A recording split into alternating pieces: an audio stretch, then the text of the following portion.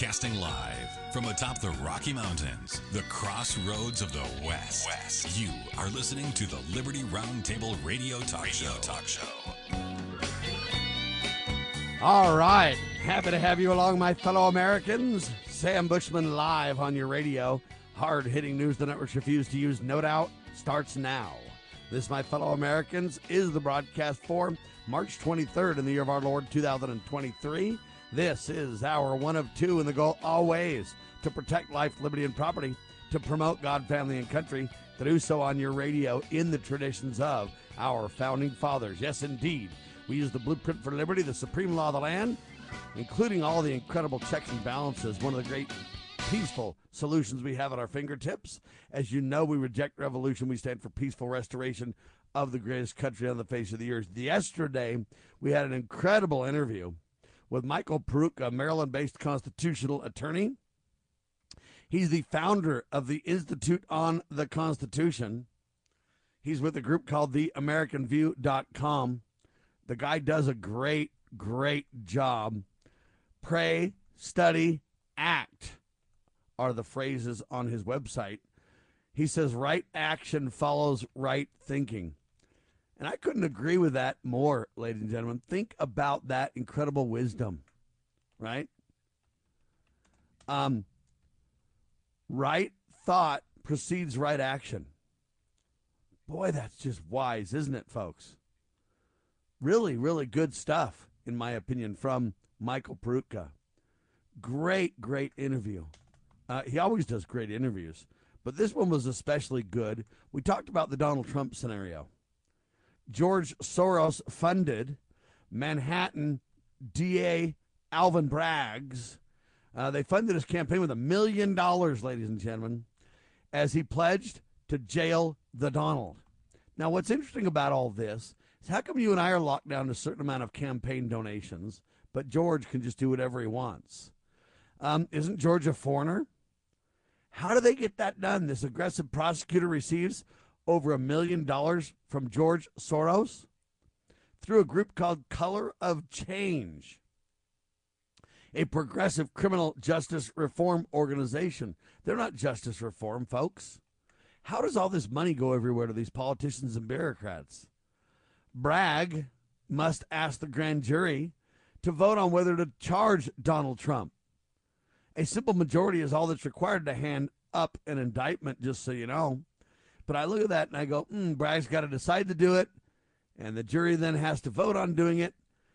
Very, very strange how this happens. Where's the due process for Donald Trump? Yeah, they say Trump, to be indicted, will ask him for an arraignment next week, so he won't really be arrested, just indicted. Trump indictment delayed after grand jury schedules additional witness. We talked about that. Soros funded DA Alvin Bragg got caught hiding nearly 600 pages of exculpatory evidence from the New York grand jury in the Trump case, ladies and gentlemen. Jim Hoft with the Gateway Pundit with that piece. So we got all kinds of problems with this case. Then we have a letter now that Michael Cohen wrote saying he paid Stormy Daniels or Stephanie Clifford, and Trump didn't have anything to do with it. Now he reverses himself and makes a claim. You can't trust Cohen. So with those 600 pages of exculpatory evidence withheld, plus this scandal relating to Michael Cohen and the new letter being brought forth, the jury being delayed over this, I don't know what's going on, folks, but there's twists and turns in this like you wouldn't believe. Rand Paul says a Trump indictment would be a disgusting abuse of power. Alvin Bragg should be put in jail, says Senator Rand Paul. Chris Rock says arresting Trump is only going to heighten his popularity. Trump has called on his supporters to protest ahead of a possible indictment. I don't think people should do that. They're going to basically poison the well for you protesters. Trust you me. Go ask the Charlottesville people who are in prison. Go ask the folks that went to January 6th that are in prison. I believe in your right to peacefully assemble and to protest, if you will. But that right has been absolutely poisoned, ladies and gentlemen, until we can get a handle on this.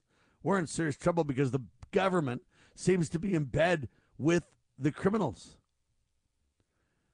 Yeah, Tucker Carlson says the DOJ was not just after Donald Trump, but after everyone who voted for the Donald. And that is the quintessential point I'm making. The government's in on this scandal, poisoning the well, agent provocateurs, betraying the rest of us, and then putting people in jail as if they're guilty of some kind of a treasonous insurrectionist act, right? It's all a lie, folks, but people are getting trapped, right? Even Amber Mundy got trapped when he went to the Mount Hero Wildlife Refuge with agent provocateurs in his midst. Do you see the pattern from your government, ladies and gentlemen, in bed with literal criminals? The media literally lies directly from the start on so many topics it's not even funny. One of them relates to the Constitutional Sheriffs and Peace Officers Association. Okay? They claim that we say sheriffs are above the law. Sheriffs can do whatever they want and ignore any law they want to. That's an absolute lie. What is federal law, ladies and gentlemen? The answer is it's the supreme law of the land. And anything that manipulates, circumvents, infringes upon, undermines literally the supreme law of the land is null and void on its face. So Sam talks, that's me yesterday, talks about hero Texas sheriffs who exert authority over federal or state pretend legislation. You see, when a governor says, I'm going to deny your right to keep and bear arms, or that right's going to be infringed like Governor Pritzker did in Illinois, 90 plus out of 102 sheriffs of the state of Illinois, that very liberal state, are saying, no, not happening. Because Pritzker doesn't have authority, you see. So they're not thinking they're above the law. They're just merely saying Pritzker has a law that conflicts with the supreme law. And we swore an oath to the supreme law. Therefore, Pritzker's law on its face is null and void. It's been nullified. Right? Anyway, then we talked about Donald Trump claims he's going to shatter the deep state with 10 ideas. I say not, and I spend the time really attacking the Donald. Okay, Donald says he's going to reform the FISA court. This secret court is unconstitutional. Okay, it was created in 1978 supposedly to stop foreign terrorists, but it's been used manipulatively against the American people. It's completely unconstitutional. So here's the question. What's the law, the FISA law in 1978 or the Supreme Law? See, that's the quintessential discussion. Battle rages for Epstein's sex client list. Gateway pundit doggedly seeks for this. Good for Jim Hoft and others over there really going to court and trying to get this list. Who's on it? Because prosecutions of whoever's on it should take place, right? I don't see it happening, but it certainly needs to. We also talked about change is coming. Beijing and Moscow further cement alliance. Yeah, they're pushing for their own new world order. And the sad part that Donald Trump doesn't understand right now is, look, they're pushing for a new world order, Donald. And no matter what you do, unless you go double down in defense of the supreme law of our land, the Constitution, replete with the checks and balances and everything, the dual sovereignty between the general government with limited powers and the states with very broad powers, unless you double down on that and understand that, you will get sucked into one of the plans for a new world global reordering of all governments, a global governance that circumvents all sovereign nations. That's what they're aiming for, Donald. I don't know if you realize that. I know on the surface you understand it, but I don't know if you have the knowledge and the common sense to combat it, to stick a fork in it once and for all, to kill the beast, if you will. Okay, the only way you can do that is with honest money, constitutional currency, and with using the checks and balances that make America a truly sovereign nation, protecting the country from enemies foreign and domestic. But none of your planks would get that done, Donald. None of them. Now, Ron DeSantis said he wouldn't get involved in what he called the manufactured circus, but now DeSantis is kind of attacking Trump. Trump's attacking DeSantis. It's becoming a side clown show, folks. Amazon, meanwhile, is going to lay off 9,000 corporate and tech workers by the end of April. That's in addition to the 18,000 they laid off over the last couple of months. That's 27,000 key jobs from a big tech modern day company. It's a disaster, to say the least. We also talked about China's new DNA-based bioweapons target specific ethnic groups and races. Facts matter, ladies and gentlemen. The Epic Times with the piece. Is anybody else talking about that? Or are we just too busy with the Ron and Don clown show? Neither Ron nor Don have the knowledge to save this country. Neither of them are surrounded by good people. Now they're saying Ron needs to get better handlers. He's making some buffoon-style mistakes. Well, so is Donald. They both have been doing so for a long time because, folks, they're not grounded in the principles that can save this country. Religion and morality are the two great supports. Let's start there. Then the checks and balances are critical. Due process is critical. All right, there you have it. Now, Tennessee doing a pretty good job. They became the first state to prohibit drag shows in places where children may be present, and a bunch of red states are trying to follow suit. Good for all them. The legislation gaining momentum through 14 states now is a part of a broader battle throughout the country over exposing children to all kinds of perverted gender manipulations that smacks of pornography, etc. We also talked about Elon Musk called it a serious attack on the Constitution by a federal agency. We're talking about the Daily Wire. America's ready for a 4-day work week, many say. Some 71% of Americans say they support the concept of a 4-day work week. And 83% say they believe they could get their work done in 4 days a week. We've got more. We'll talk about it in seconds. Have you ever had radio. great honey? No, I mean really good, all-natural, raw honey? Well, now you can, thanks to localhoneyman.com. We can ship out our locally made honey all across the U.S. So don't worry, you won't miss out. Plus, Local Honeyman has so many different flavors, like Utah Wildflower, High Desert Delight, Happy Valley, and Blackberry, just to name a few. So purchase your delicious raw honey today at localhoneyman.com. Do you treasure your liberty? Well, at lovingliberty.net, we most certainly do. And we want to help protect your liberty too. Become part of the family. Everyone knows that the core of any society is the family. Therefore, the government should foster and protect the integrity of its family, we the people. Won't you join us as a Loving Liberty sponsor to help us promote the principles in the 5,000-year leap? Let's restore the miracle that changed the world at lovingliberty.net. True Passover versus Easter. The Catholic Church and most denominations follow the Jewish Passover. Here is the Jewish tradition. The Passover takes place 14 days after the new moon, after the equinox. But what does God say? In Isaiah 1 verse 14, quote, "Your new moon feasts and your appointed festivals I hate with all my being," unquote. Now notice God's word versus Jewish tradition. Quote, "In the first month, on the 14th day of the month, at twilight, is the Lord's Passover," unquote. That's from Leviticus 23, verse 5. God's year begins on the spring equinox. Passover is always on the 14th day of God's year, the 14th day after the equinox.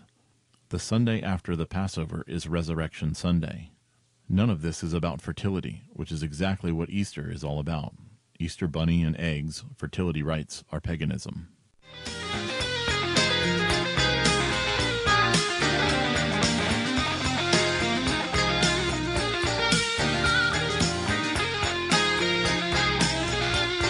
All right, the nation is talking about a 4-day work week, ladies and gentlemen. 71% of Americans believe they could get their work done in 4 days. 71 believe a 4-day week is very possible and they would embrace it. 86% say they believe they could get their work done in 4 days. Chick-fil-A owner institutes a 3-day work week. Everyone knows about Chick-fil-A's policy of being closed on Sunday. They're being criticized because they could make a lot more money if they were open on Sundays. But you know what? In my opinion, Chick-fil-A stands tall, claims closing our business on Sunday, the Lord's Day, is our way of honoring God and showing our loyalty to him, Chick-fil-A founder said. So there you have that. What do you say to that? Brian Rust with me, RustCoinandGift.com. Welcome. What do you say to a 4-day work week, sir? Glad to be with you, Sam. Yeah, hey, why not? I'm more time with family and maybe catch up. My wife would probably like that. Now, the interesting thing about that is that doesn't mean businesses have to close 3 days a week. That's not what they're saying, because you can have people overlap shifts. One day you could work Monday through Thursday. The next week you could work, say, Tuesday through Saturday or Friday or whatever. What I mean is you could stagger a lot of the employees is the intent. We could discuss how many hours per day they're going to work, etc. Kelly Finnegan, RussQuinnandGift.com, is here, and welcome as well. What do you say to a 4-day work week, sir? Well, I actually worked a 3-day work week. They were 12-hour days, and that was really rough. And you can get some stuff done, but you can't do it very well. Most people, 4-day work week, yeah, that sounds great. The state of Utah is trying that. It's not working out so great. Yeah, part of the reason is they're not staggering people properly. I have a completely different viewpoint, and I'm going to give it to you and tell you, see what you guys think about this. Number one, I don't think the government should mandate any of this at all. For the employers, people should be able to decide for themselves. RussQuinnandGift.com, the owner there, Brian Rust is his name. You got a friend in the honest money business, folks. But Brian should decide that for your company, Brian. What do you think of that idea? Yeah, I think, you got to look at your business and what works and the amount of money that you generate to pay bills and to your overhead and so on. And so I think it's different for each company out there. Yeah. But I don't want the government telling me. Let me give you a couple of stats, and let me just tell you what I try to do in my own personal life. I know I work more than this, but I really try to cut it down to this. The average worker, I don't know if you know this, there's new studies that are out that say the average worker only spends 4 hours and 12 minutes actively working during an 8-hour shift. Why? Because you got to go to the bathroom, you got lunch, you got this, you got that, and they really only spend about 4 hours. And you see the same thing in school, where a kid's gone to school, 7 hours a day. They only get like 3 hours and 40 minutes of education in those 7+ hours. Because again, you've got to go to the bathroom, you walk down the hall and someone distracts you. I mean, the list just goes on and on and on and on and on and on. They also say there's new facts that are out. The average, the maximum productive hour of an employee is 6. Even the most productive workers are wasting 2 hours during a typical workday. They can't help it. People cannot concentrate at such a high level for long, long, long periods of time. So you got to ask yourself, how long is the average workday? In America, we've decided that it's 40 hours, and we've decided that in that 40 hours you're gonna work 5 8s. Then a lot of people went to 4 10s, or they went to 3 12s or whatever. I don't believe people can concentrate that long, and I believe the Lord says, "By the sweat of thy brow shalt thou work 6 days, and the 7th day thou shalt rest." So I believe in kind of 6-hour days, 6 days a week idea. You know what? If everybody did that and you were to stagger people's hours, almost every business could be open with 2 shifts, 12 hours a day. Pretty long day. But people would work half the time. And then, you know what? You wouldn't need to take days off to go to the doctor because you've got plenty of time during the open hours. You wouldn't need to have a lot of days off because, you know what? 6 hours goes by quick. You work from 6 a.m., you get off at noon. You go at 9 a.m., you get off at 3 or whatever. You go at noon and you get off at 6. I just believe that, more around-the-clock work. That's why I do Liberty Roundtable Live 6 days a week now. You know what? It doesn't hurt to work a little extra, but more around the clock and get more flexibility in your day. That way you can catch up on your sleep. That way you can get all your laundry and your personal chores and things done. If you have to work on your insurance or your doctors or this or that or get grocery, all those things can happen if people just had that flexibility in their day and shorter work days, not necessarily work weeks, have a longer work week, shorter work day. That's my personal opinion, Brian. Yeah, I think it's a good one, Sam. I think that we get to work, now that we have all this social stuff right in front of us on this little computer that we hold in our hand, I think people can't just leave it. They can't drive down. I come to work, I'm 10 minutes away or whatever, and I see that how many people just have to be on that phone while they're driving. They can't. And so at work, they come. We're looking at our phones all the time. What's happening at home? They just go to the bathroom. They sit there and they're there longer than they should be probably because they're playing on their phone or whatever. And that's one of the biggest problems too, I think. Amen to that. I just believe that a shorter day really works well. And you say, well, what happens when somebody does have to take a day off, Sam? I think it's no problem at all. Because I think that you could reduce a lot of the lengthy vacations. A lot of the school people are off 9 months out of the year. They go to school and they're school teachers 9 months out of the year, 3 months out of the year. They're not really doing a whole lot of work. Or over Christmas, there's 2 long weeks of a holiday and all this kind of stuff.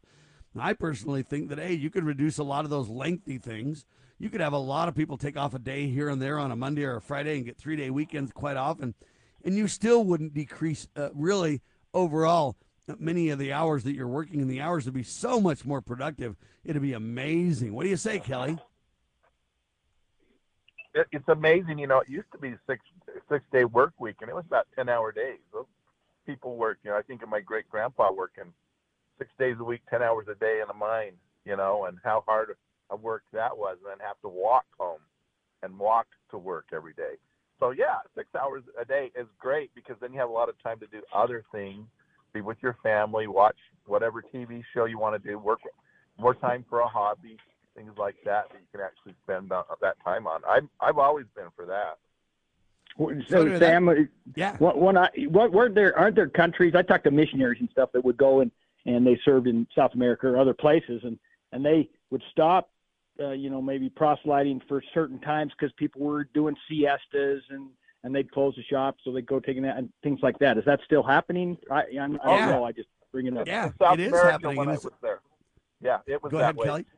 Usually from about 11:30 until 2:30, they were closed every day, and everybody went home and they had lunch and then they had a little nap during the day. Yeah, and you could literally open your business 8 a.m. to 11 a.m., say 11 to 1 you're closed, and then 1 to 4, if you wanted shorter hours. Or you could open your business and have a 2-hour lunch, 2 shifts of 6 hours. Now you're literally with a break in the middle open for a 14-hour window. There's a lot of ways this could really happen very, very flexibly. Anyway, I don't want to go on about this forever, but I just think we need to think more like that. Look, when they used to work 6 12s or 6 10s, just crazy hours. I agree that was psychotic. But if you worked 6 days a week, 6 hours a day, and could take a day off when you needed it, you would instantly open up a whole lot of, you would literally, because you'd have 2 shifts for the most part, or overlapping shifts depending on, you would literally make it to where the traffic would decrease on the roads, doctor's offices would be easier to get into whenever you went to the DMV or any of these other places, because people would be spread out much more. People would be able to do their work instead of everybody just going, oh my gosh, the only day I can do this is this day or whatever. You would spread it all out and distribute traffic and distribute the wait times and loads. So much better if we could just do some of this stuff. And then if a lot more people could work from home, you could really change the game. But you know what? Let's get into the Honest Money Report. Where's gold sitting, Brian? Gold sitting at 1983.30. 1983.30. Yep. That's up a teeny bit, right? That's actually from yesterday. It was sitting at 1950, so it's up about $30 today. Because for a week ago, it's up about $50. 1983.30 silver. 23.21. And that's up by a couple of bucks, right? Well, it is over the last little, bouncing up and downs. We've seen 21s. We've seen, so it's, Kelly, what do you say to that? Well, thank you, Jay Powell. He had to put in that. He had to put in that 0.25%, raise in the interest rate, because they couldn't. After all these banks failing, they couldn't just stop, or it would look like they're reacting, and they had to do this. Now it'll be, this is the 0.25%, and now they're going to stop. They'll stop probably for the rest of the year now. Yeah, some people say Wall Street's burning, huh? Oh yeah, they're killing it. They're killing it.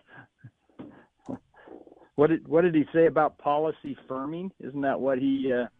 We're going to firm up the policies. Is that kind of his thought? Yeah. I think Paul Volcker reincarnated, and he's got to grow about 4 more inches. Fed hikes benchmark interest rate for the 9th time in a row, raises by a 1/4 point. What does that look like on the other side? We'll talk about it. RussCoinandGift.com with your Honest Money Report.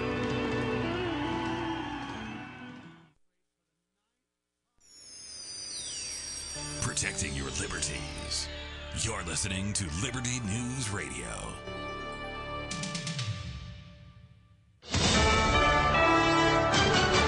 USA News, I'm Lance Pry. President Biden hosts an anniversary event for the Affordable Care Act with Vice President Kamala Harris in the East Room at 1 p.m. Eastern. The President and the First Lady depart Joint Base Andrews en route to Ottawa, Canada at 5 p.m.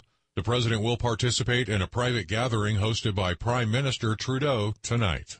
Foot Locker is planning to close more than 400 of its stores in malls. The shutdowns are coming as the athletic shoe and sportswear retailer adjusts its business to connect with niche markets. Foot Locker executives said this week that the company's Lace Up plan is aimed at resetting its business and growing its total revenue to $9.5 billion by 2026. Under the plan, Foot Locker will diversify its brand portfolio and embrace new standalone store formats that offer a wider selection of products. I'm Skip Kelly.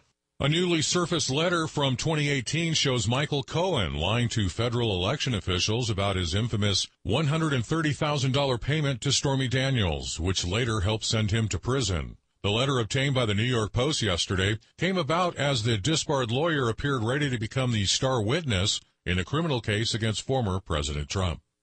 The Federal Reserve approved another 0.25 percentage point interest rate increase, but signaled that some banking system failures might end its rate rise campaign sooner than likely. The decision yesterday marked the Fed's 9th consecutive rate increase aimed at fighting America's inflation over the past year. The move took the benchmark federal funds rate to a range between 4.75 and 5%, the highest level since September of 2007. Fed Chair Jerome Powell. Our banking system is sound and resilient with strong capital and liquidity. We will continue to closely monitor conditions in the banking system and are prepared to use all of our tools as needed to keep it safe and sound. This is USA News. Hi, this is Joe Cordell with the law firm Cordell & Cordell. When the prospect of divorce becomes a reality, you need a partner that you can count on. If you're a man in this situation, consider contacting Cordell & Cordell. We've helped men navigate complex legal matters for 30 years. Contact Cordell & Cordell to schedule an appointment with one of our firms online at CordellCordell.com. No representation is made that the quality of legal services to be performed is greater than the quality of legal services performed by other lawyers. Online at CordellCordell.com. CordellCordell.com. Balance of nature, changing the world one life at a time. You guys have a great product, and I tell my friends about it. And I was actually talking to a guy the other day who I just met, and he takes them. So you put out a great product, and I want to thank you and your organization. I just started using it, and my family's already seen the difference. And I have health issues. I have fibromyalgia, asthma, but all of a sudden everything's clearing up, and I'm feeling better, and my skin's better.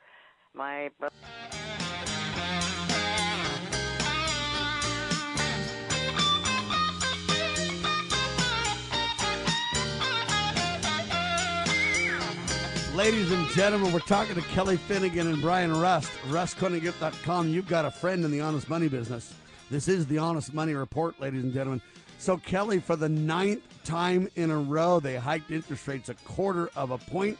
Stocks are down on the news. People are panicking, going, wait a minute, banks are failing and you're raising interest rates. You guys are walking a fine line, and if you're not very careful, it's going to blow up in your face. My problem is, who gave the government authority to manipulate the interest rates in the first place? Unfortunately, we did, because nobody put up a fight. We just whimpered and said we'd take it. Ouch, the president of the president of so by hook or by crook, we done it to ourselves, didn't we, sir? Yep, we did it. But the president of the San Francisco Federal Reserve Bank, she said, inflation doesn't affect me. I make enough money, I don't even notice it. Yeah, how would it be, Brian? Yeah, how would it be? Why don't we talk to somebody that it really does affect? I kind of found it interesting when he said sound and resilient. Our banking sector is sound and resilient. Really? I mean, let's look at the whole system out there and just, man, why did Silicon Valley fail? Why did I mean it's unreal. We've seen repeated, damage over the years by bigger banks that have failed and out of control spending. Our government can't even get a grip on what they're doing. So I don't know. You tell me, is it sound and resilient? There you have it. I just find this whole thing crazy. When I look at it, I just go, what the heck on earth are we thinking and doing? They're going to teeter this thing. The reason that they're going to mess this thing up like they always do is because the reality of the data follows. In other words, it lags any reporting or any education you can have on the matter. Therefore, you can't, with foresight, determine reality, okay? And that's the problem, folks. All right, now listen to this reality check. There's a guy with a huge hedge fund or whatever group called Man Group. The CEO of that group is a guy by the name of Luke Ellis, and Luke Ellis predicts, he warns that a significant number of banks will fail within 2 years. He made the comment during a conference in London on March 22nd. Bloomberg documented it, and he believes that the banking crisis is not over. He was asked about that, and he said, it all depends on how you define a crisis. I'm convinced that we're going to have a number of banks that will simply fail. They will not exist 12 or 24 months from now. They exist today, but they won't in 24 months. This is serious. Okay, and so you look at that, Brian, and you go, what the heck? You've got experts now saying, hey, you're going to lose a lot of banks. Well, here's my prediction. I think the government has this engineered intentionally. Think about it. They took over the mortgage industry, consolidated that.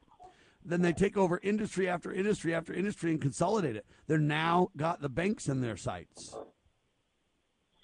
Well, and that's exactly right. I mean, I think we keep preaching less government, and they just want to get their hands into everything, and it just destroys basically, even the, our dreams or whatever we want to accomplish. And that bank is, if they destroy it or push it the way they want, now we're all of a sudden everybody's digital, and now they're tracking and locking you down, and it's not like you can go and pull some money out of your account. They just lock it down if they want. It's another control factor that they're just pushing us into, and I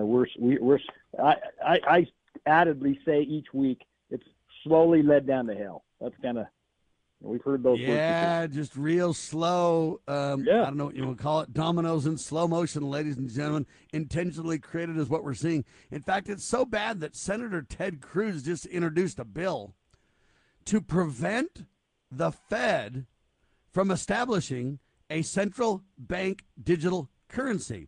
The Blaze with the news, he says they don't have authority to do that, Kelly. I don't know. They're working without authority anyway. So what's to keep them going? And the digital currency, the Fed now is already, if you go to the Federal Reserve's website, it's due out in July. It's a done deal. Biden signed this 2 years ago that it's coming out. It's coming out in July. It's a done deal.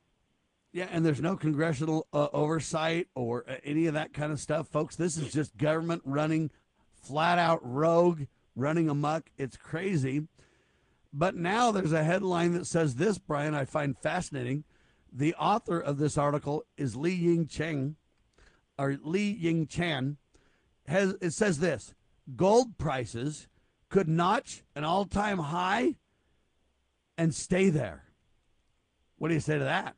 Yeah, I saw that headline or whatever, but that's, the honest money, basically, if we go back to since time, Roman era, all that, they traded in metal, gold and so on. And then they established, a backing, and we had some clarification and support on our, I don't know, the fiat currency. I don't know if it's, to support that or what. But anyway, we need to get back to that because it's tradable in the world. Why do these central banks buy up gold and silver?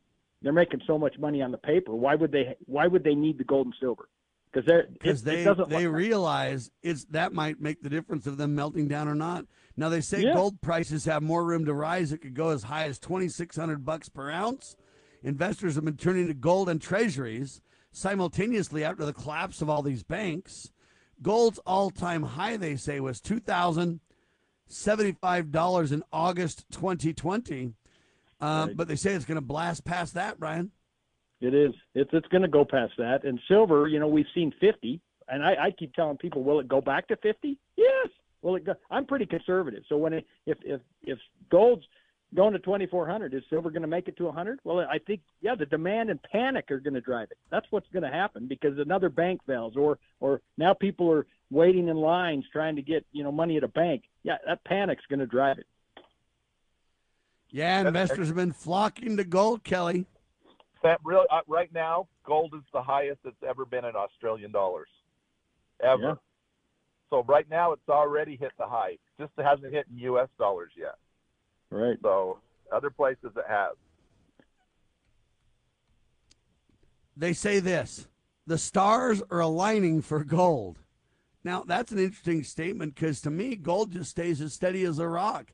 It seems to me that the failure of the dollar is happening, not necessarily the stars aligning for gold, unless you say the stars have been aligned for gold since the beginning of time. Kelly? Gold is the North Star. It doesn't stays there. You can map your life around it. Wow, there you have that. Kelly or Brian, what do you think about this then? Gold and silver are just so out of whack. Gold is 80 times silver, at least when you compare it. It used to be 15, then eventually it went to 20 times. But it's so out of whack. If gold goes up that high and silver doesn't pair with it, at some point you're going to see 120, 130, 150 times, right? That's exactly right. And the problem is that it's so out of whack because it's manipulated. If they let the markets take care of themselves, we wouldn't have this. But because the government there again, we say the government jumping into this, let us control this. So then they allow these firms, the J.P. Morgans, the Goldman Sachs, and these to manipulate markets, and they're fined every year. Well, hey, that's a nice kickback to the government. We can spend more if we find them, and they still make $5 billion, but we get $500 million from each of these companies. Look at the spending; we just can keep spending, and so on. And so they manipulate that price, and yeah, the markets, people keep coming in. Well, hey, I see this on paper that says that gold's 23. I'd really like to buy it at 23 or 22, 21. I said, okay, well, if you could find it, call me because I want to buy as much as I can as well. You can't buy it. They manipulate the price on paper so that people think that, oh, this is where it really is. It's not where it is. Supply demand should be driving it, and a lot of people are starting to see that effect right now, and that's why people are rushing to gold because they don't trust what the government's doing. Brian, are you a gold man or a silver man or both? I'm more silver. I think silver will triple before gold doubles, and so I push people there. Plus, it's my bartering tool, really. I mean, if silver eagles right now are $30 or $35 or whatever, and they go to $70 or 90% silver coin dimes and quarters like are $5 or $6 or $7, yeah, it's a very doable trade. Hey, I want to just trade you some of this, and I need eggs, or I need honey from curd, or I need those kind of things. It's very doable. Where gold does the same, it protects your paper assets and so on. It just would be a large scale. I mean, if I had to pay, buy a car or something, I could do that. Well, I like silver quite a bit as well. I'm trying to think. The gold back is a new way they've fractionalized some of these gold realities for day-to-day modern use and stuff like that. I really applaud those efforts, but I think they need to mix silver into it as well, because if they don't, it's pretty easy to get control of most of the gold in the world. It's hard to get control of the gold and the silver. We're going to let Brian Fly comment on that really quick before we let you go, Brian. Yeah, let me just mention the gold back. I mean, the gold back is a unique oddity, and we don't know if it'll sustain. We don't realistically even know if it's got gold in it. It's fairly new. Plus, you're paying $5,000 an ounce. Shoot, I can sell you a 1 ounce piece for $2,100, $2,000 over. So it's a new. Hang tight, ladies and gentlemen. Thanks, Brian. Kelly responds in seconds. The spirit of the American West is live and well in Range Magazine, the award-winning quarterly devoted to the issues affecting the American West. Each issue contains informative articles, breathtaking imagery, as well as the culture of cowboy spirit today, and gift ideas like the 2021 Real Buckaroo calendar. Order online from rangemagazine.com. Loving Liberty Network salutes the spirit of the American West at rangemagazine.com. Decades after Jimmy Carter, Joe Biden picked up where he left off, with America surrendering to terrorists. Biden's foolish spending is causing inflation, which means more pain at the pump, higher prices on groceries, devaluing your retirement savings when you need it most. Once was a mistake. Twice is a disaster. America needs strong leaders, not weak ones. Save America JFC is responsible for the content of this advertising. As you are aware, America is divided over every fault line possible. This is intentionally fostered by those who do not love God, family, or country. We believe a peaceful future as a free people absolutely depends on civility. Clarion Call for Civility is looking for funding and volunteers at every level to make our hopes and efforts a reality. Please donate, sign our pledge, and help us in our sacred cause. Please visit callforcivility.com for more details. Callforcivility.com. Fighting for the soul of liberty and true pursuit of happiness for everyone. Freedom Fest 2023 is coming to the home of the blues and birthplace of rock and roll, Memphis, Tennessee, July 12th through 15th. It's the ultimate summit for liberty, educating and empowering through art, music, film, and comedy, while promoting economic freedom and highlighting today's political issues. Use promo code ROUND50 to save $50 off the current rate. Reserve your spot at freedomfest.com. See you in Memphis.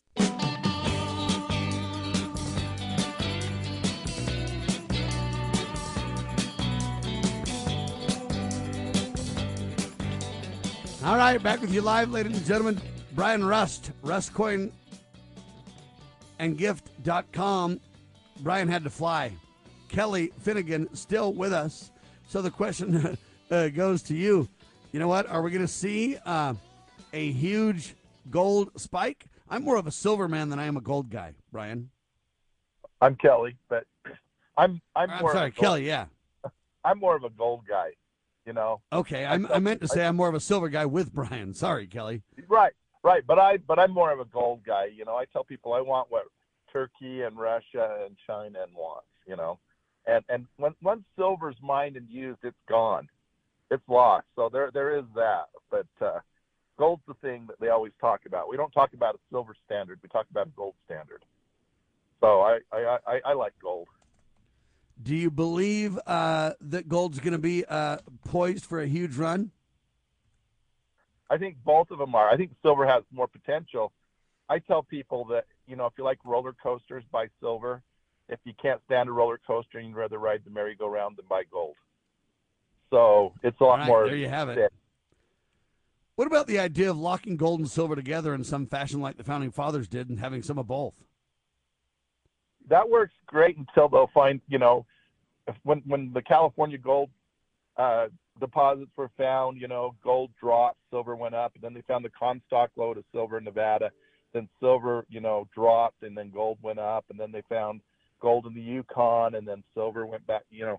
So as long as they're not finding any new deposits, it works great. So, but you're saying in the real world, though, things change too much, and you just can't force that reality. You got to let the free market You can't fluctuate. You can't lock them together. Yeah. All right, ladies and gentlemen, you got serious things to contemplate there. What do you think of the gold back? You're pretty caught up on that too, right? Yeah, like Brian said. I mean, they're about $5 per unit, and that's 1/1000th of an ounce. So that's putting gold at $5,000 an ounce. So I'd rather have the physical for $2,000 an ounce, personally. Yeah, their response is, though, they built in this portability, this ability to deal with it digitally, this ability to take possession of some of it, store some of it in a vault, and the idea is, yes, it's more, but because they've fractionalized it takes effort and support to ensure the stability and the integrity, and yes, it's more, but it's divisible and usable, is the idea, right? I guess, but I haven't seen it circulate. You know, there's a few places that'll take it, and they were smart to not call them dollars. They call them, you know, the units, 1 gold back, 5 gold back, because of the Norfed problem where they got sued because they used the dollar sign. But I don't know. I mean, there's a lot of people that like them and want to use them, and that's fine. I'm not one of those people. But I'm into this competing currency idea, though. I really like this idea. If we're going to let the government create currency like that's fake, let everybody create some kind of a medium of exchange. I personally like barter, and I like precious metal.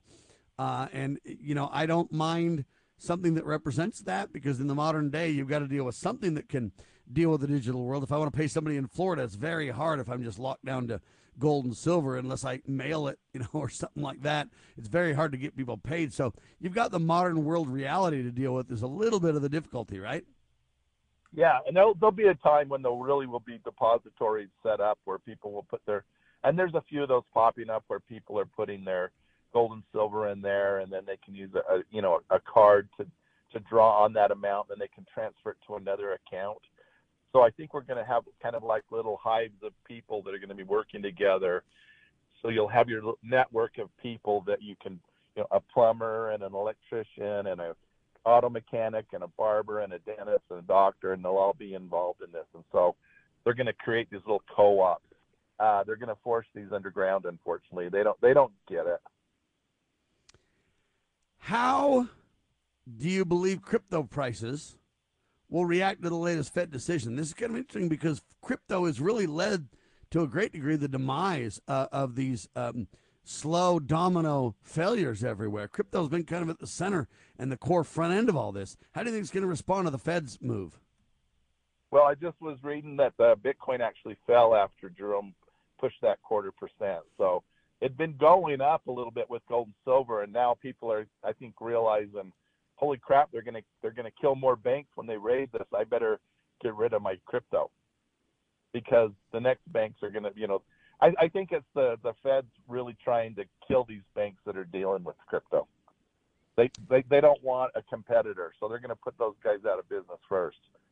And I think there's a few people that realize that. Yeah, they let those groups flourish to build kind of support in the marketplace for the crypto. And now what they're going to do is run them out on a rail where government's going to take over and fill that supposedly created demand void, right? It's the biggest rug pull. They're all going to be standing there and cheering, and then all of a sudden, it's like the tablecloth being pulled out. And unfortunately, they're not going to be left standing. And there's going to be a lot of people lose a lot of money. And there's people that they love that stuff, and, good for you. But I don't. I like something I can hold and I understand, and it's been around for a long time. And in defense of the gold back, by the way, at least they've got something backed by gold, and at least they have an attempt to have honest money back their system in some way, whereas a lot of these digital currencies don't. And so, taking possession, portability, flexibility, those are key principles. Now it turns out the New York grand jury was canceled on their Wednesday meeting. They were supposed to indict the Donald, arrest the Donald. Never happened. Then they had to cancel their meeting. And now there's a smoking gun. There's a 2018 letter from Michael Cohen's letter regarding Stormy's payments. Cohen used his own funds and Trump never reimbursed him, Cohen claimed in the documented letter. Sworn before court in testimony, now he's reversing his statements. Cohen's not to be trusted, but they say that smoking gun. They say the fact that all these things have changed in the case. Trump may not be arrested or indicted after all. What do you think is going to happen, Kelly? I think this is just a smoke and mirror thing just to get some publicity. It's like everybody says, well, I'm going to do this, I'm going to do this. And yeah, you got a bunch of people in there. You can't trust a word they'll say, even under oath. So I don't know. I think it's going to be a nothing burger. Well, so you don't think that Trump will be arrested or indicted? He might be indicted, but I think it'll within 2 months you won't hear about it anymore. By the way, Donald Trump raised $1.5 million in grassroots funding after he announced on Saturday he was going to get arrested over the weekend. He's already raised $1.5 million to make your point, Kelly. Oh yeah, people are flocking. He's got a lot of support. It's going to be interesting to see what happens in 2024. Man, if I could raise $1.5 million, I could launch a news network so that we could get off the mainstream news. I could make this radio network run for quite a long time. There's a lot of things I could do if I could raise that kind of money, or even half that money, even a tenth of that money, $150,000 to make a huge difference to this radio network, Kelly. Well, and it's like listening about the attorney there in Manhattan got $1 million for their last from George Soros for their campaign last time. And it's like, wow, where's this money? I can't donate $1 million to anybody. I hear that. I wish we could. I wish we could have some angel benefactors that can make a difference here. We're looking for them. LibertyRoundTable.com. If you want to donate more than the form will allow you to donate, call me. We'll get it done for you. Last story of the hour that I want to get your take on, Kelly. Do you remember Greta Thunberg? Who could forget Greta? All right. She's that little girl that was 16 years old at the time. She was a Swedish climate activist Greta Thunberg. She was kind of autistic and everything else. And she spoke, and they gave her carte blanche access to the United Nations and everything else. Well, now it turns out that Greta Thunberg will receive an honorary doctorate degree in theology from the University of Helsinki in Finland. It'll happen on June the 9th, the school announced in a press release. Now, while that's happening, turns out that Thunberg came under scrutiny recently for deleting a years-old tweet that she wrote that cited a claim that humans would grow extinct if fossil fuels were used still in 2023. She had to delete that dishonest fake news tweet, and then people are asking her why she deleted it, but now it's going to be Dr. Thunberg to you, sir. And it's funny she gets a doctorate in theology. She's not a very good prophetess, for sure. She also wants to blame her parents for everything. They ruined the world. They stole her childhood from her. The whole world's coming to an end. She was nothing but a doomsdayer that's been proven false doomsdayer now, and she gets a doctorate out of it? What is this world coming to? Yeah, her parents created a monster. And if you ever watch her when she's talking and she's not reading off a script, she doesn't have any idea what to say. She just kind of laughs and says, does anybody else want to answer that question? So, yeah, it's she's a puppet. She's a puppet, but she's got her life made. They've turned her into a rock star climate change so-called expert without any evidence, without any real credentials, without any real... Now they're trying to give her credentials by hook and by crook. Now it's Dr. Thunberg to you. And unless you really know what her doctorate's in, unless you really understand that it's honorary, unless you get that backstory, it makes her seem to be this educated rock star on the topic when she's not. She's 20 years old, she's autistic, and she hasn't any credentials whatsoever, sir. None. Yeah, and I love, the diversity, equity, and inclusion thing. DEI, that's Latin for God, and that has become the god of the new wokesters. So I guess she's the new, like I said, the prophetess or religious leader for that. The goddess, sir. She's a goddess. Is how they're making her out to be. And ladies and gentlemen, this couldn't be more dishonest in its delivery and its reality. It's just shocking how dishonest this really is, because they're literally turning these people into experts. They don't have any clue whatsoever. Okay, she got carte blanche access to the United Nations, literally the whole world. Not that I agree with this, but you would call it the world body of League of Nations, if you will, kind of an idea. And she got access to the whole thing, and it turned out that her predictions were absolutely bogus, false. But yet she is lauded and promoted as the queen bee here. And how dare you attack her because she's a woman? How dare you attack her because she's autistic? You can't say anything bad about her or criticize her, or you become this bigot, this hater, this climate change denier. Your character will be assassinated while her character is elevated on a false pretense, Kelly. Well, and all these climate, what do you call them? Sirens that are telling us how bad things are and running around. I have not seen one of their predictions come true yet. And maybe even just one of them came true, maybe I'd listen. But there's no doubt that things are changing, but things have changed throughout the history of the world. So, yeah. Just ask the dinosaurs about that. Oh, yeah, you can't. And then also, they always claim, man, we can't have Salt Lake dry up, because if it did, it'd be a catastrophe. Aren't we sitting where a lake used to be, Kelly? Yeah, my brother-in-law used to say Lake Bonneville's not gone, it's just underground. So it's there. Well, there you have it. My whole point, ladies and gentlemen, is things change, as Kelly wisely suggests, and things are changing in the gold and silver markets. It's time to buy, in my opinion. That's just my opinion, to which I'm entitled. RussCoinAndGift.com. That's RussCoinAndGift.com. You got a friend in the honest money business. Kelly, thank you so much, sir. Godspeed. Thank you very much. Brian Russ, Kelly Finnegan, RussCoinAndGift.com, LibertyRoundTable.com for donations, LovingLiberty.net. God save the Republic.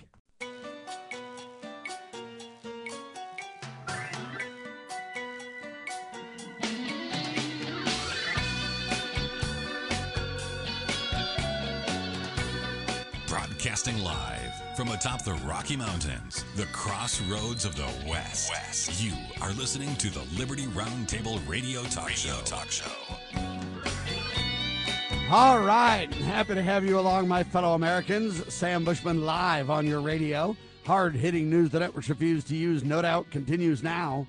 This is the broadcast for March 23rd in the year of our Lord 2023. This is hour 2 of 2 in the goal, always to protect life, liberty, and property, to promote God, family, and country, to do so on your radio in the traditions of our founding fathers. Yes, indeed, we use the blueprint for liberty, the supreme law of the land, the Constitution for the United States of America. In that document, there are checks and balances, ladies and gentlemen.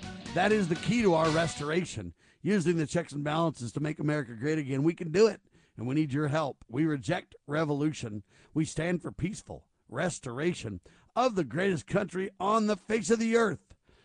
And like clockwork, Pete Sepp, president of the National Taxpayers Union, NTU.org. Welcome back, my friend.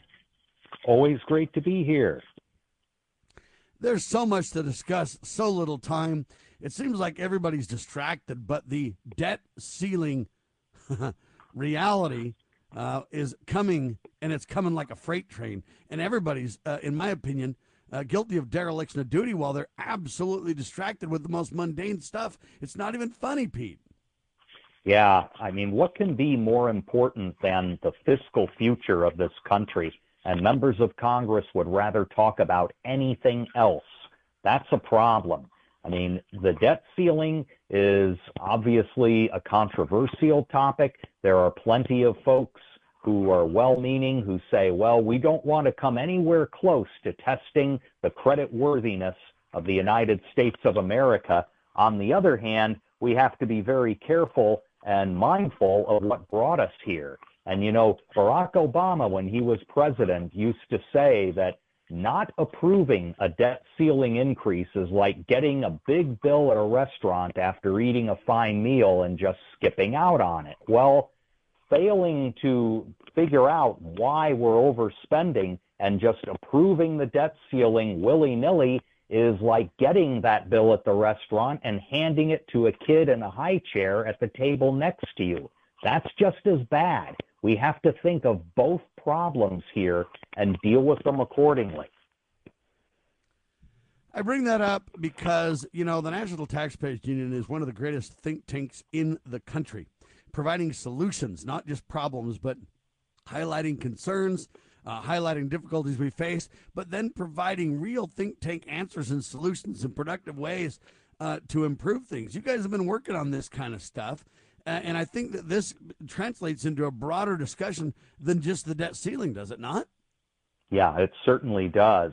It translates into a discussion about President Biden's budget that was recently submitted to Congress, translates into discussions about how we portray the national debt and our federal spending and revenue picture to the average American taxpayer. That's the job of the Congressional Budget Office and the Office of Management and Budget. It translates even into the state and local level, where, frankly, there's a lot more innovation in fiscal policy going on than what you see at the federal level. Some of it bad, but a lot of it good. And Washington, D.C. needs to start learning those lessons from their colleagues at lower levels of government. I wouldn't even call them lower levels of government. That's kind of an insult. I would say levels of government closest to the people who want to make a difference in the way governments spend money and tax. All right, I want to talk about this a little bit. What are they going to do for the debt ceiling? Kevin McCarthy is going to extract a few token whatevers, and they're just going to shove it through. Is that what's on the docket? I'm not so sure. I think that this is going to be a very important moment for many folks in the GOP on the House side, especially, who have said, look, Kevin McCarthy is Speaker because we have demanded certain things to happen prior to any increase in the federal debt ceiling. That includes significant reductions in federal spending. It includes votes on things such as a constitutional amendment to require a balanced budget going forward. I'm all for those kinds of votes. As a practical matter, those votes will not get the 2/3 majority needed to send those amendments to ratification in the states. So really, we need to focus on the here and now, which is winning important budget process reforms that are bipartisan and having an honest discussion that results in a serious slowdown in federal spending. I'm not even thinking that there needs to necessarily be massive cuts, although that's what some members of the GOP are talking about. Just roll things back to fiscal year 22 levels. That doesn't seem to be too heavy of a lift, considering that in fiscal year 2022, we were still spending a whole lot of money on pandemic relief. Defense spending was increasing, entitlement spending was increasing.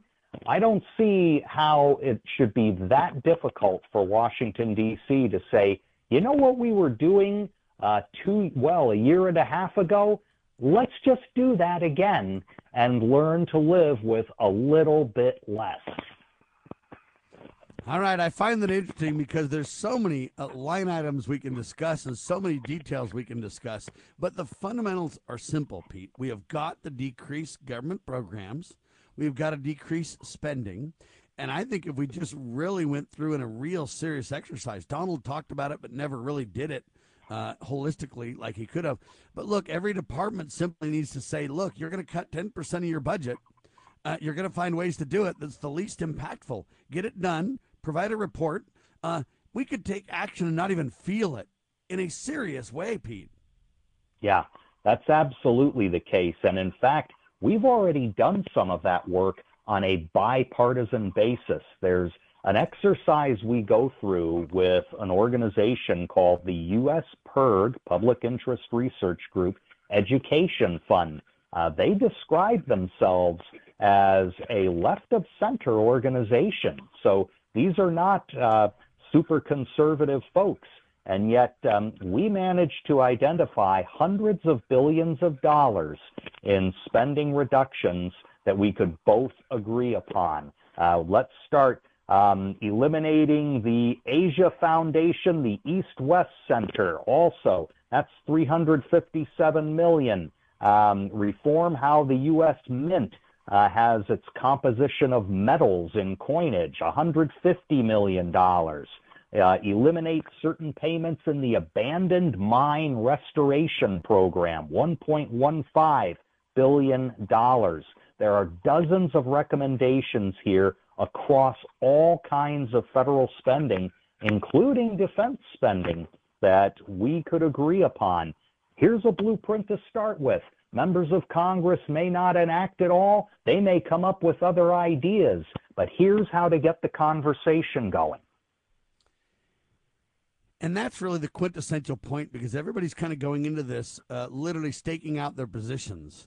For example, Kevin McCarthy's like, hey, Social Security, Medicaid, Medi-Cal, none of that's even on the table for discussion. Well, they've got to do something or the system won't be able to continue to run long term. So I don't see how we start staking out these positions of untouchables, if you will, third rail of politics kind of an idea. If we do that and we take too much off the table, we can't take off foreign aid. Oh, we can't take off national defense. Oh, we can't take off education. Oh, we can't take off. Pretty soon there's nothing left to discuss that's meaningful. Yes, that's Am I exactly crazy on this? Right. No, not at all. And the crazy thing is, as you were just alluding to, Sam, Social Security is going to have troubles on its own automatically. In less than 10 years, we are facing a meltdown of the so-called trust fund. We could do a whole show on why there's no trust and no fund there, but let's use Washington's language here. When that happens, when Social Security can no longer pay out all of its promised benefits, when all of the interest payments the trust fund has received have run out, there will be an immediate 1/3 reduction in benefits unless Congress acts. So Social Security is going to get cut automatically. if Congress does nothing? Shouldn't Congress do something that's a little more conscious, a little more thoughtful now so that we avoid that kind of outcome? Wow.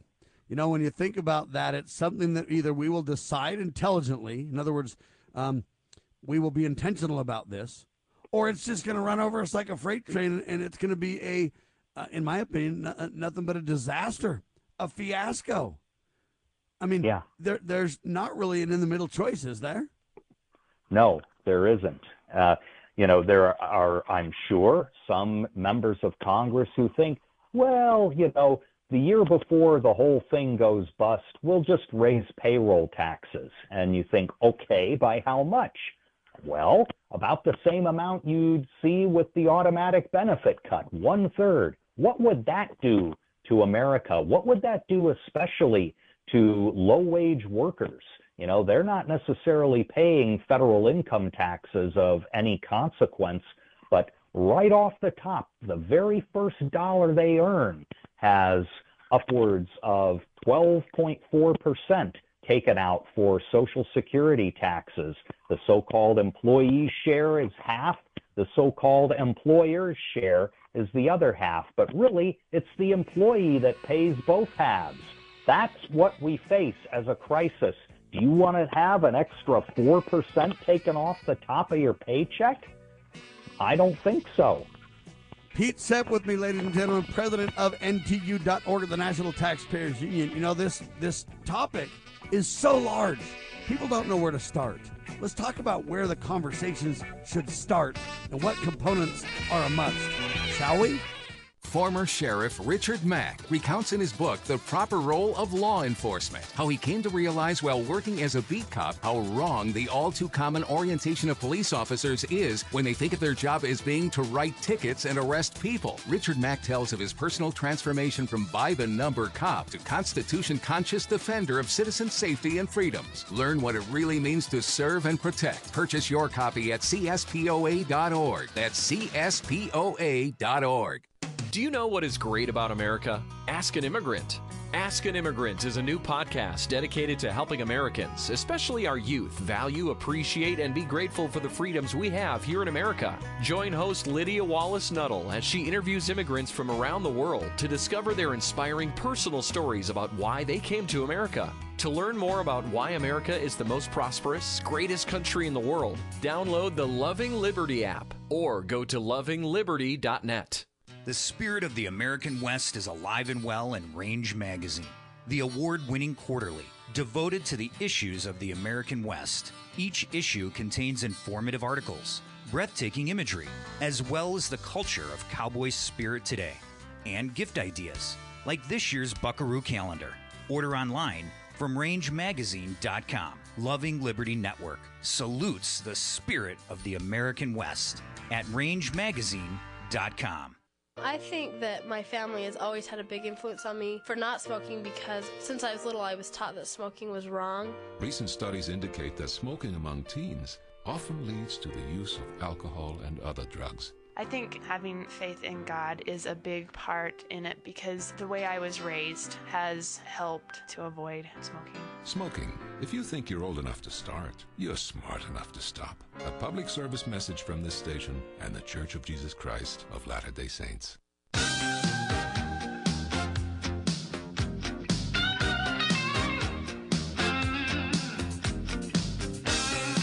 Live and on your radio, Sam Bushman, Pete Sepp, National Taxpayers Union, NTU.org. So really the topic is so massive, it's hard to know where to start. Where do we start with this kind of discussion to bring people together as opposed to just stake out your positions and die on that hill? How do we bring people together? Where do we start the conversation? And what are musts in the conversation, Pete? Well, I think we can start here by looking at the work of the United States Senate Budget Committee. There you had in a previous Congress, Sheldon Whitehouse, Democrat from Rhode Island, who is now the chair of the Senate Budget Committee, and you had Mike Enzi, Republican from Wyoming. He has since passed away, but several years ago, they came up with an entire budget process reform plan, things like a biennial budget, meaning that Money gets appropriated in one year, and then they spend the second year reviewing how the money was spent in depth. That's a change to the current process where Congress just lets the money fly out the door every year and has very little follow-up. There are many other points of that budget process reform that involve the president, that involve things such as sequestration. I mean, those are all very important, highly technical things, but they're a good place to start. Then we take a look at some of these bipartisan budget recommendations for specific spending items. Some of the NTU Foundation and U.S. PIRG report that I mentioned in the last segment, that would be a good place to start. But there are still other bills.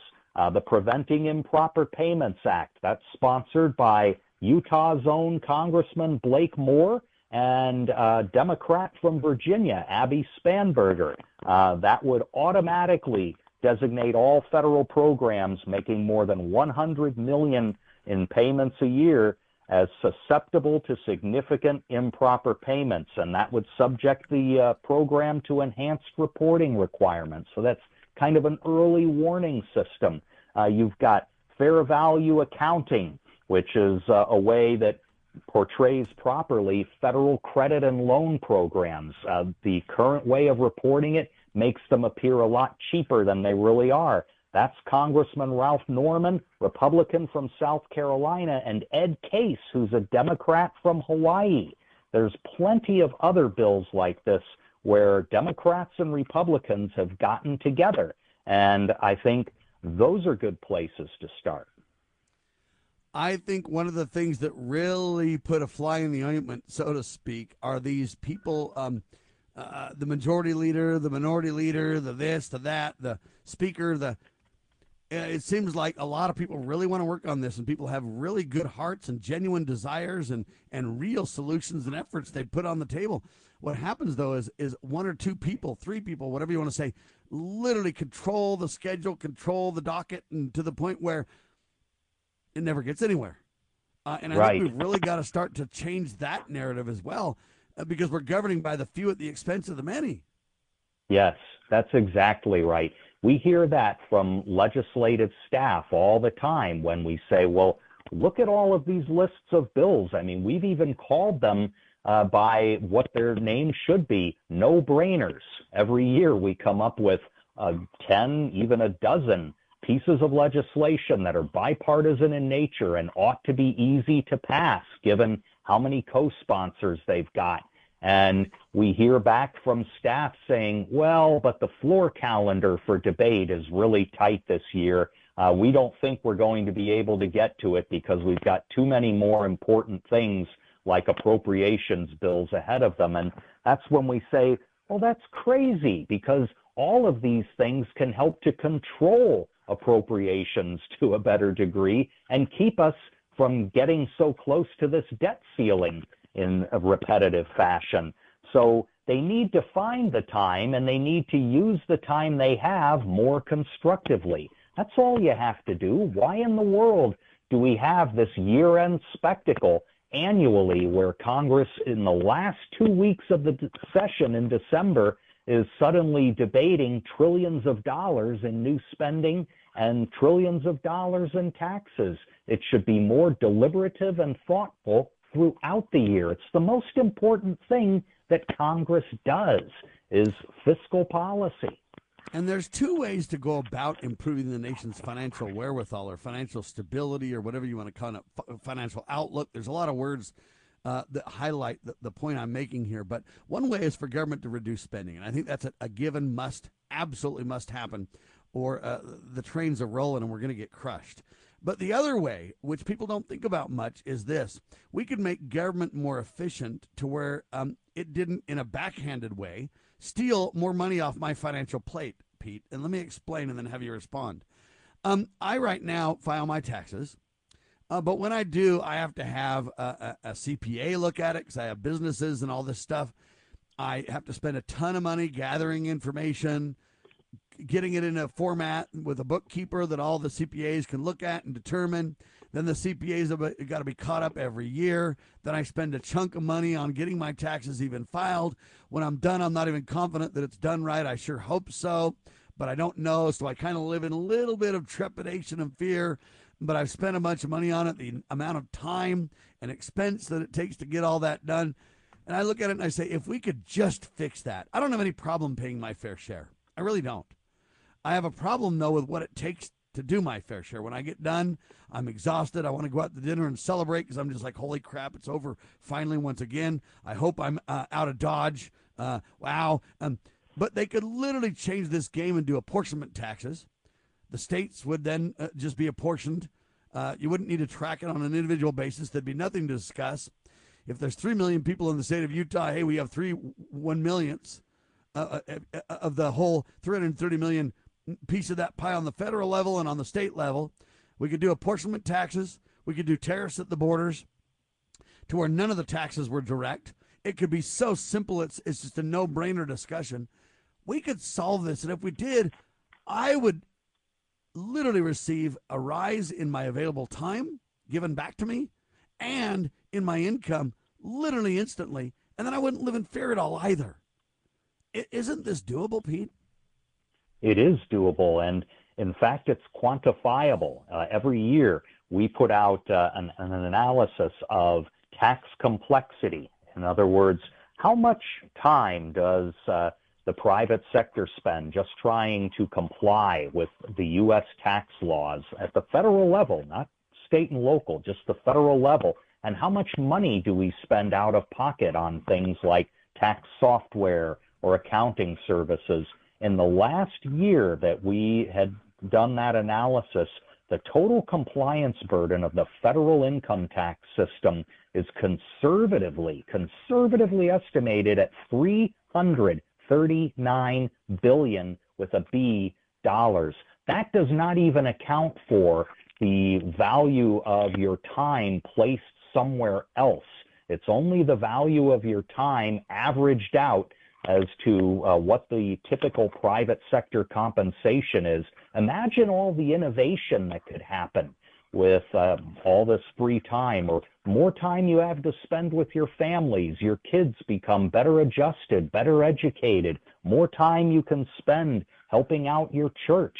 All of these things have a value in them that we've not even calculated. My guess would be that we could easily put $500 billion back into the economy with a simpler tax system. Imagine that, a $500 billion a year stimulus, if you will, and not $1 of it would come from taxpayers. It would be coming back to taxpayers. What do you think of my general jettisoning of direct taxation and saying apportionment taxes at the state and the federal level, along with, excise taxes or taxes that are at the border, tariffs and things like that? You could have no direct taxes on the people. You wouldn't have to monitor anybody. You wouldn't have. Right now, they've basically turned. At first, people are like, "Oh, sales tax would be awesome," but now that I study this sales tax with a lot that's going on, now you're basically charged in every single county and city. And I mean, it takes a rocket scientist, mammoth piece of high-tech technology to even comply with all the different rules that have come from this latest sales tax state by state, jurisdiction by jurisdiction discussion. It's not even funny. Compliance is super expensive if you can get it done at all, Pete. Yeah, that's right. And you'd have another benefit from indirect taxes, Sam, because the founders recognize this. Indirect taxes make the federal government automatically more accountable to the states and the people. It's a little harder to play funny money with indirect taxes than direct ones. We would have a smaller, more transparent federal government as well. I don't even know these days that small businesses can be compliant with the taxes and the rules and the jurisdictions.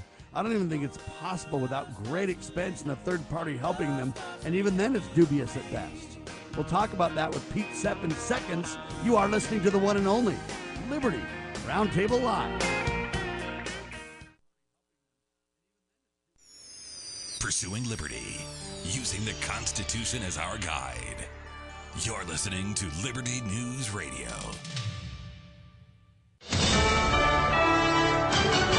USA News, I'm Lance Pry.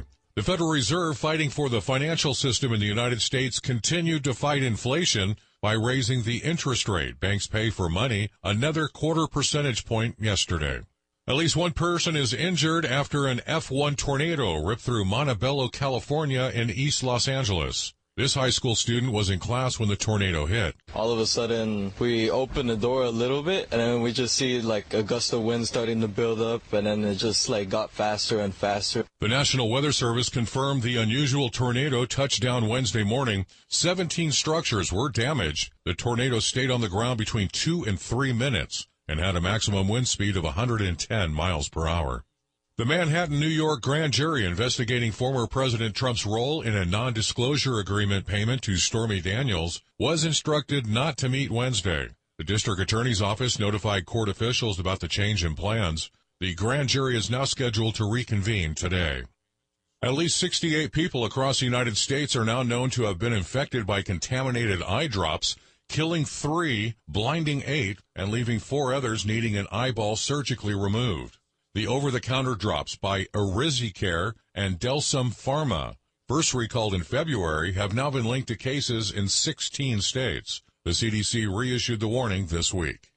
Nearly 200 years after Ludwig von Beethoven's death, researchers at the University of Cambridge pulled DNA strands from Beethoven's hair, searching for clues about health problems that plagued him.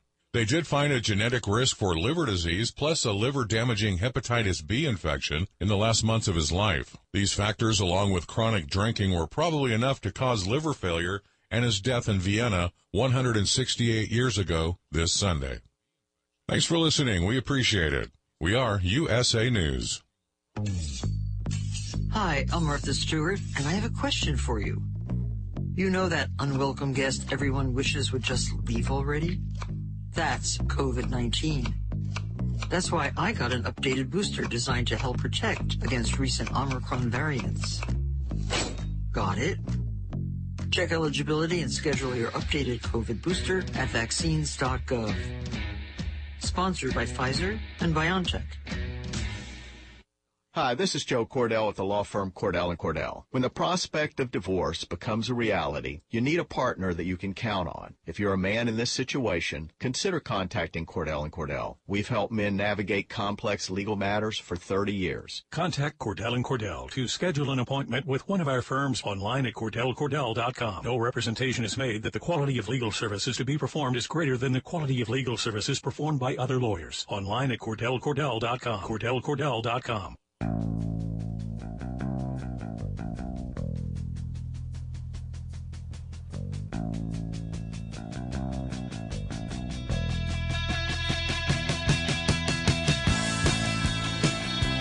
All right, Pete Sepp with me, National Taxpayers Union, NTU.org. So really, I submit to you this tax compliance issue is a big one. People are just ran around to death. I don't know that a small company could even get started and be tax compliant. There's so much money spent. It's so difficult. I've worked as an IT consultant for small business, and it's very, very, very tough for them to get compliant. It's expensive, and it's dubious if they can even get it done and feel good about it. Pete? Yeah, that's absolutely true.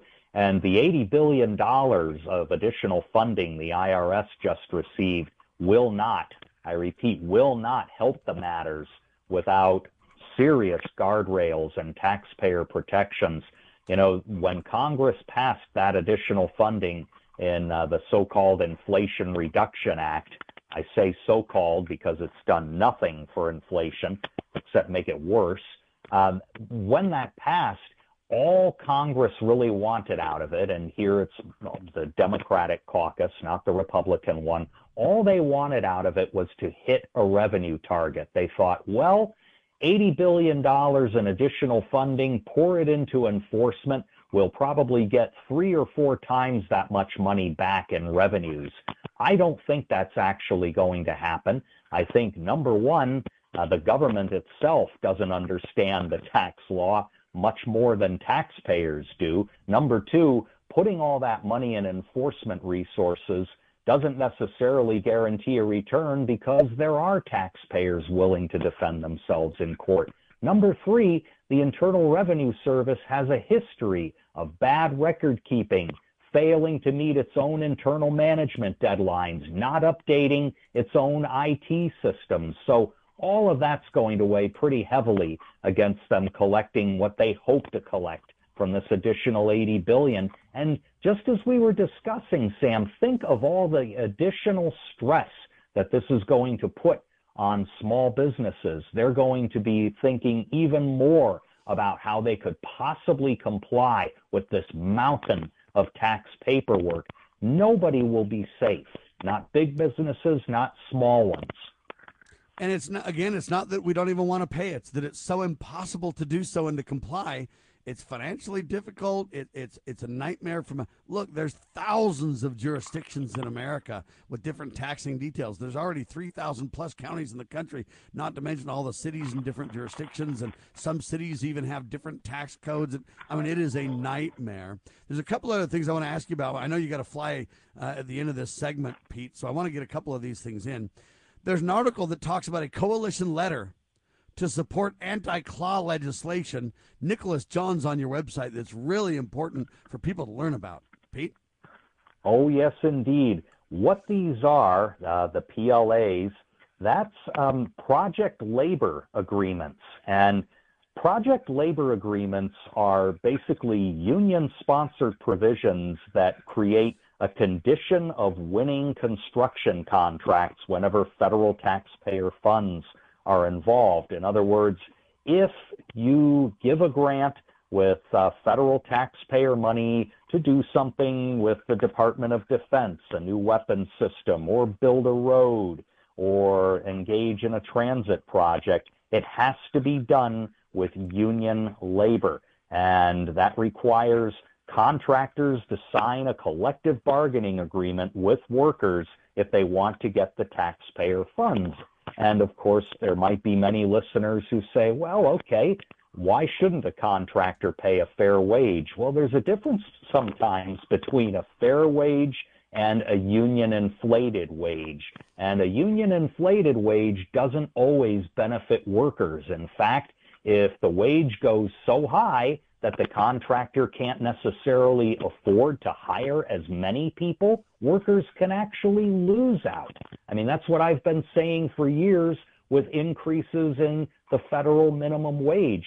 Yes, sure, they will boost the wages of millions of workers, but it will also lay off millions of workers as businesses say, well, okay, if I have to pay you $15, $20, $25 an hour, fine, but my workforce is now going to shrink from 5 to 4 or 5 to 3. And suddenly you have people out of work as well. That's a consequence of these kinds of mandates. And so we got together a coalition of organizations ranging from 60 Plus to the American Consumer Institute to Freedom Works and the Taxpayers Protection Alliance to say, we've got to put a halt to this. We can't keep attaching so many strings out there that we actually hurt workers on these contracts instead of help them. And the real issue is, should a by force union and or the government decide what fair wages are? Or should that be free exchange by individuals and groups that are set up that are not forced in nature, that are not mandated, that are free association organizations? You can literally back this off but still have that protection. There's a way, and it doesn't mean government force or special privilege. Pete? Yes, that's right. That's why there's a bill in Congress called the Fair and Open Competition Act that was introduced by a House member, James Comer of Kentucky, and on the Senate side by Todd Young of Indiana. And it would simply say that federal agencies and grantees are not required to sign these project labor agreements as a condition of winning construction contracts. You got to love it, ladies and gentlemen. Quickly, which states are best for remote workers, Pete? Oh, yes. This is what's called the Rome Index, where we have put together, based on several factors, the friendliest states. In other words, do they reach across their borders and tax you even if you're not working there? Do they have reciprocity agreements with other states so you're not double taxed? So we have all kinds of state rankings available. Look at, for example, Montana, look at Maine, look at West Virginia, look at Wisconsin. They are all highly ranked, in other words, good ranked states for remote workers. Take a look at Utah. That ranks number 21. Not a bad place to be. Well, but then there are the bad places. California ranks number 40. Not surprisingly, New York, number 47. They always want their money. But then a few surprises. Nebraska, Arkansas, Mississippi ranked very low on our index. In other words, very poor for remote workers to be. Where does Texas sit? It's a huge state, too. Texas ranks really well because they have zero income tax. And that right away means that they have a much harder time reaching across their borders or letting other states reach into their borders and tax remote workers. So if you want to be a remote worker in Texas, you're in pretty good shape there, and you're surrounded by states like Louisiana, which rank pretty well, Arkansas, not so well, Oklahoma, New Mexico, so-so. But it's altogether a really good place to be if you're a remote worker. All right, last topic before we got to let you fly. Bipartisan legislation would cut off pensions to corrupt politicians. Damian Brady with this piece on NTU.org. Pete? Yeah, this has been a long-standing issue. Lawmakers convicted of serious crimes can still collect taxpayer-funded pensions. We've had 2 laws in 2007 and 2012 to try to stamp this out, and still they get around it. You know, they don't serve long enough, or the crime they commit is not on the list to deprive them of the pension. This new bill, sponsored by Jackie Rosen, Democrat of Nevada, and Rick Scott, Republican of Florida, would close all the loopholes and would say, if you're a member of Congress and you've been sentenced to jail, you don't get any kinds of appeals. You forfeit your pension, and if you win your appeal later, you get your money back, but you don't get to keep filing appeal after appeal after appeal and keep your pension. This has happened with quite a number of lawmakers, unfortunately. How likely is this to pass this time? I know you've said we've had 2 quote runs at this in 07 and 12. Do you think that it's going to take off this time? Yes, I do. I think that this time we have sufficient momentum in both the Democratic and Republican caucuses to finally close this loophole. We've had several attempts, as I said, and I think that this may be the year where members of Congress finally get enough of a sense of shame to go ahead and do it. In fact, we came very close last Congress, and we expect that this will come to a vote on the Senate side pretty soon. Pete Sepp, thank you so much for your time, sir. Godspeed. Godspeed, sir. Take care. There he goes, Mr. Pete Sepp, president of National Taxpayers Union, your partner on the most local level all the way down to the general government level. They can help you with think tank information, with partnership guidance and direction and funding and everything in between. NTU.org. God bless them in their work. In message 1, we said that Satan, the father of lies, John 8:44, gave the left evil, spiritual power the more they use the lies. The political left today is the beast. Now the Bible confirms that the dragon gave him, the beast, his power. Revelation 13:2. The extra evil spiritual power that comes from the beast by their lying is what accounts for the string of the leftist criminals in the government that have never yet been prosecuted. It also explains why American capitalists support communism in the 21st century. Note 1. That behavior of capitalists was predicted by Vladimir Lenin, a cell of the beast. Note 2. Henry Ford was a capitalist, and he would have never gone communist. The difference between Ford and the present-day, end-time capitalists is that Ford was born and educated in the kingdom of Christ, 19th century America, the New Jerusalem, Revelation 21.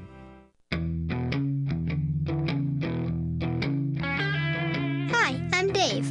I'm 7 years old. I'm sitting here in the corner having a time out until Mom comes to talk to me. All I did was cut my sister's hair. I was just trying to help. I guess Mom didn't like how I did it. In a minute, she'll be back and ask me if I know what I did was wrong. Maybe I shouldn't have cut her hair. And she'll say we all make mistakes because we're just learning about stuff. And she'll give me a hug and we'll end up talking about more stuff. No matter what you talk to your kids about, love is what they'll hear. I really like Mom's timeouts, and I think she likes them too. Yeah, I think they help her remember how much she loves me. A thought from the Church of Jesus Christ of Latter-day Saints. Visit us at Mormon.org.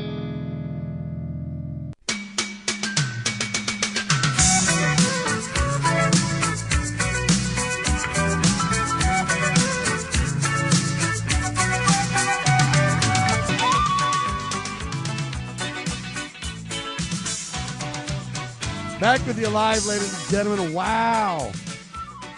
Late breaking headline right now. You know they canceled the grand jury proceedings for the Donald Wednesday in a blow-up reality check. They had that witness testify, that attorney that blew everything up, Michael Cohen, questionable testimony. Now this letter from Michael Cohen showing that he swore to the previous courts that, you know what, Donald didn't know about it or give him anything. Now he's reversing that. So the credibility crisis for Cohen taking center stage. But it gets worse now, because now Trump hush money grand jury will not meet for the rest of the week. I guess they're going to meet, but on different topics today. So now they canceled it for Thursday or Wednesday, Thursday, and Friday. It's starting to blow up in their face, ladies and gentlemen. Yeah, they are fearful now that what's going to happen is this guy, this Bragg guy, if he proceeds with this very, very questionable legal strategy, that he could be in jail. Why? Because the 600 pages of exculpatory evidence that was withheld is now the main focus. What are we going to give jurors? What can the jurors see? What can the jurors know? How much of our legal strategy should we let the jurors find out about? Should he continue with recommending indictments for the Donald to these jurors? Should he not even put it on the table for the jury? What will the jury do with what information? If we let the jury move forward and make decisions without the proper information, then what happens? Will there be a countersuit? What will occur? That is all front and center right now. And the bottom line is this Bragg character and others, they're scrambling. They want the jury just to go home or not touch it, focus on something else while they get time to recalibrate their legal strategy. Meanwhile, Donald smirks and submits more explosive witness testimony, destroying all credibility of the witch hunt, etc. Now, sadly, Donald's raising a ton of money. He raised $1.5 million on this. He was going to be arrested thing. Donald wants this to be a spectacle because the more of a spectacle it becomes, the more high profile it becomes, the more abusive they are to Donald that's publicly viewed, if you will, the better position Donald will be in for the 2024 elections. The more Donald gets abused, the more people love him and say, we got to defend against this. Like or dislike Donald, this is uncalled for and wrong and it's got to stop. So now even Democrats and people that don't even like or agree with Trump in any way are saying, you know what? This is insane. The longer the jury waits, the more the court of public opinion turns against these prosecutors. And now they've already poisoned the well with using Michael Cohen as their star witness. This guy has got a credibility crisis a gazillion miles long. And now the dovetail of this very questionable legal strategy, people are starting to understand it. Let me explain it to you in very simple terms.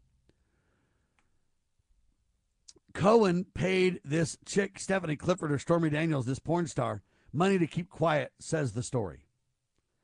The problem is Cohen paid money to her. I don't think that's debatable. What's debatable is, did Michael do that on his own? Or was it under instructions from the Donald? That's first.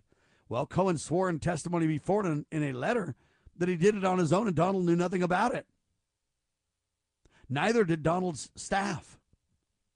Now he flips 180 degrees and said, no, I was doing the bidding of the Donald. But there's no evidence or proof of that. It's his word against Donald's word. It's his word against his own word. Do you see what a credibility crisis that is for a witness, folks? Wow. In addition, now 600 pages of exculpatory evidence withheld from the defense and the jury. And you go, wait a minute now. And now the plot thickens. What did Donald know versus what he didn't know? And you're not going to be able to prove any of that. Well, the legal strategy is simple. Hey, Donald made payments to a porn star. That's a misdemeanor, no biggie, right?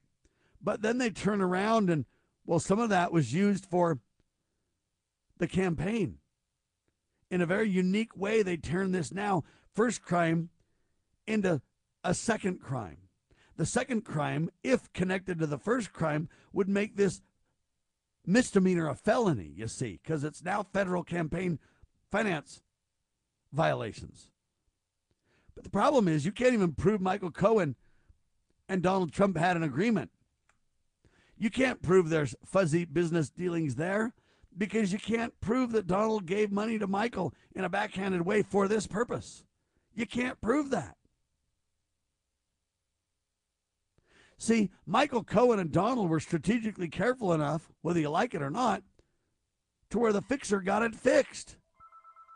And the problem is now the fixer's trying to betray Donald, but the fixer was too good. It doesn't matter if Donald paid the porn star or not, or Michael Cohen or anybody else paid the porn star. It doesn't matter. It's not relevant. It's a misdemeanor at best.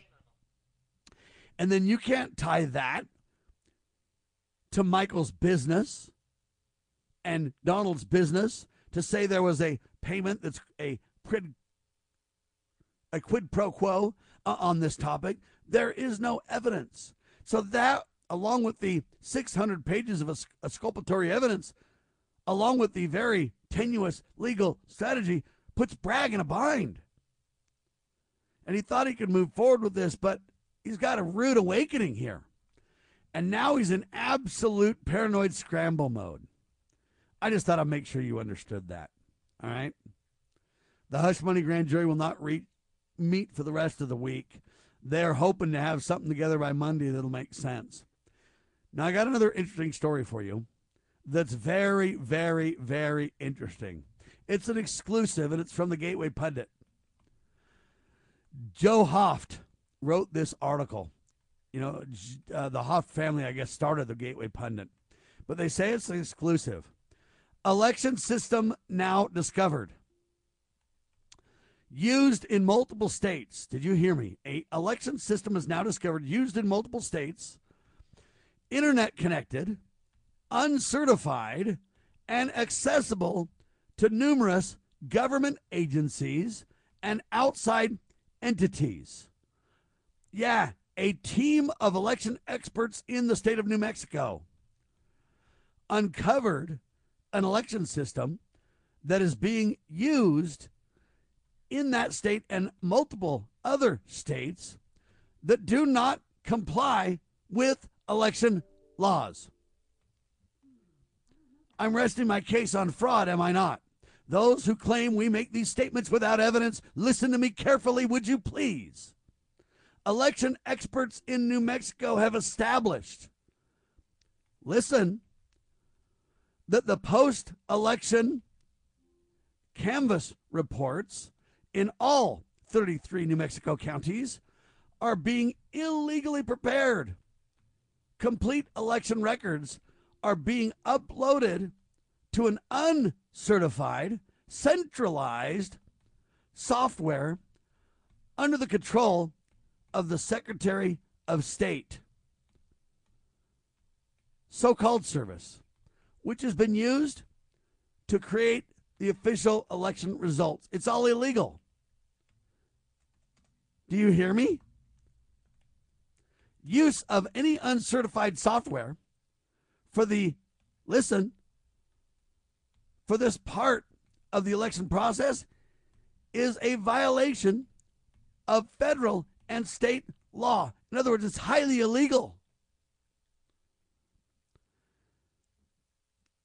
Yeah, you're not allowed to have any access to any of the election data from any county until the elections have been certified. That's right. According to the experts, when the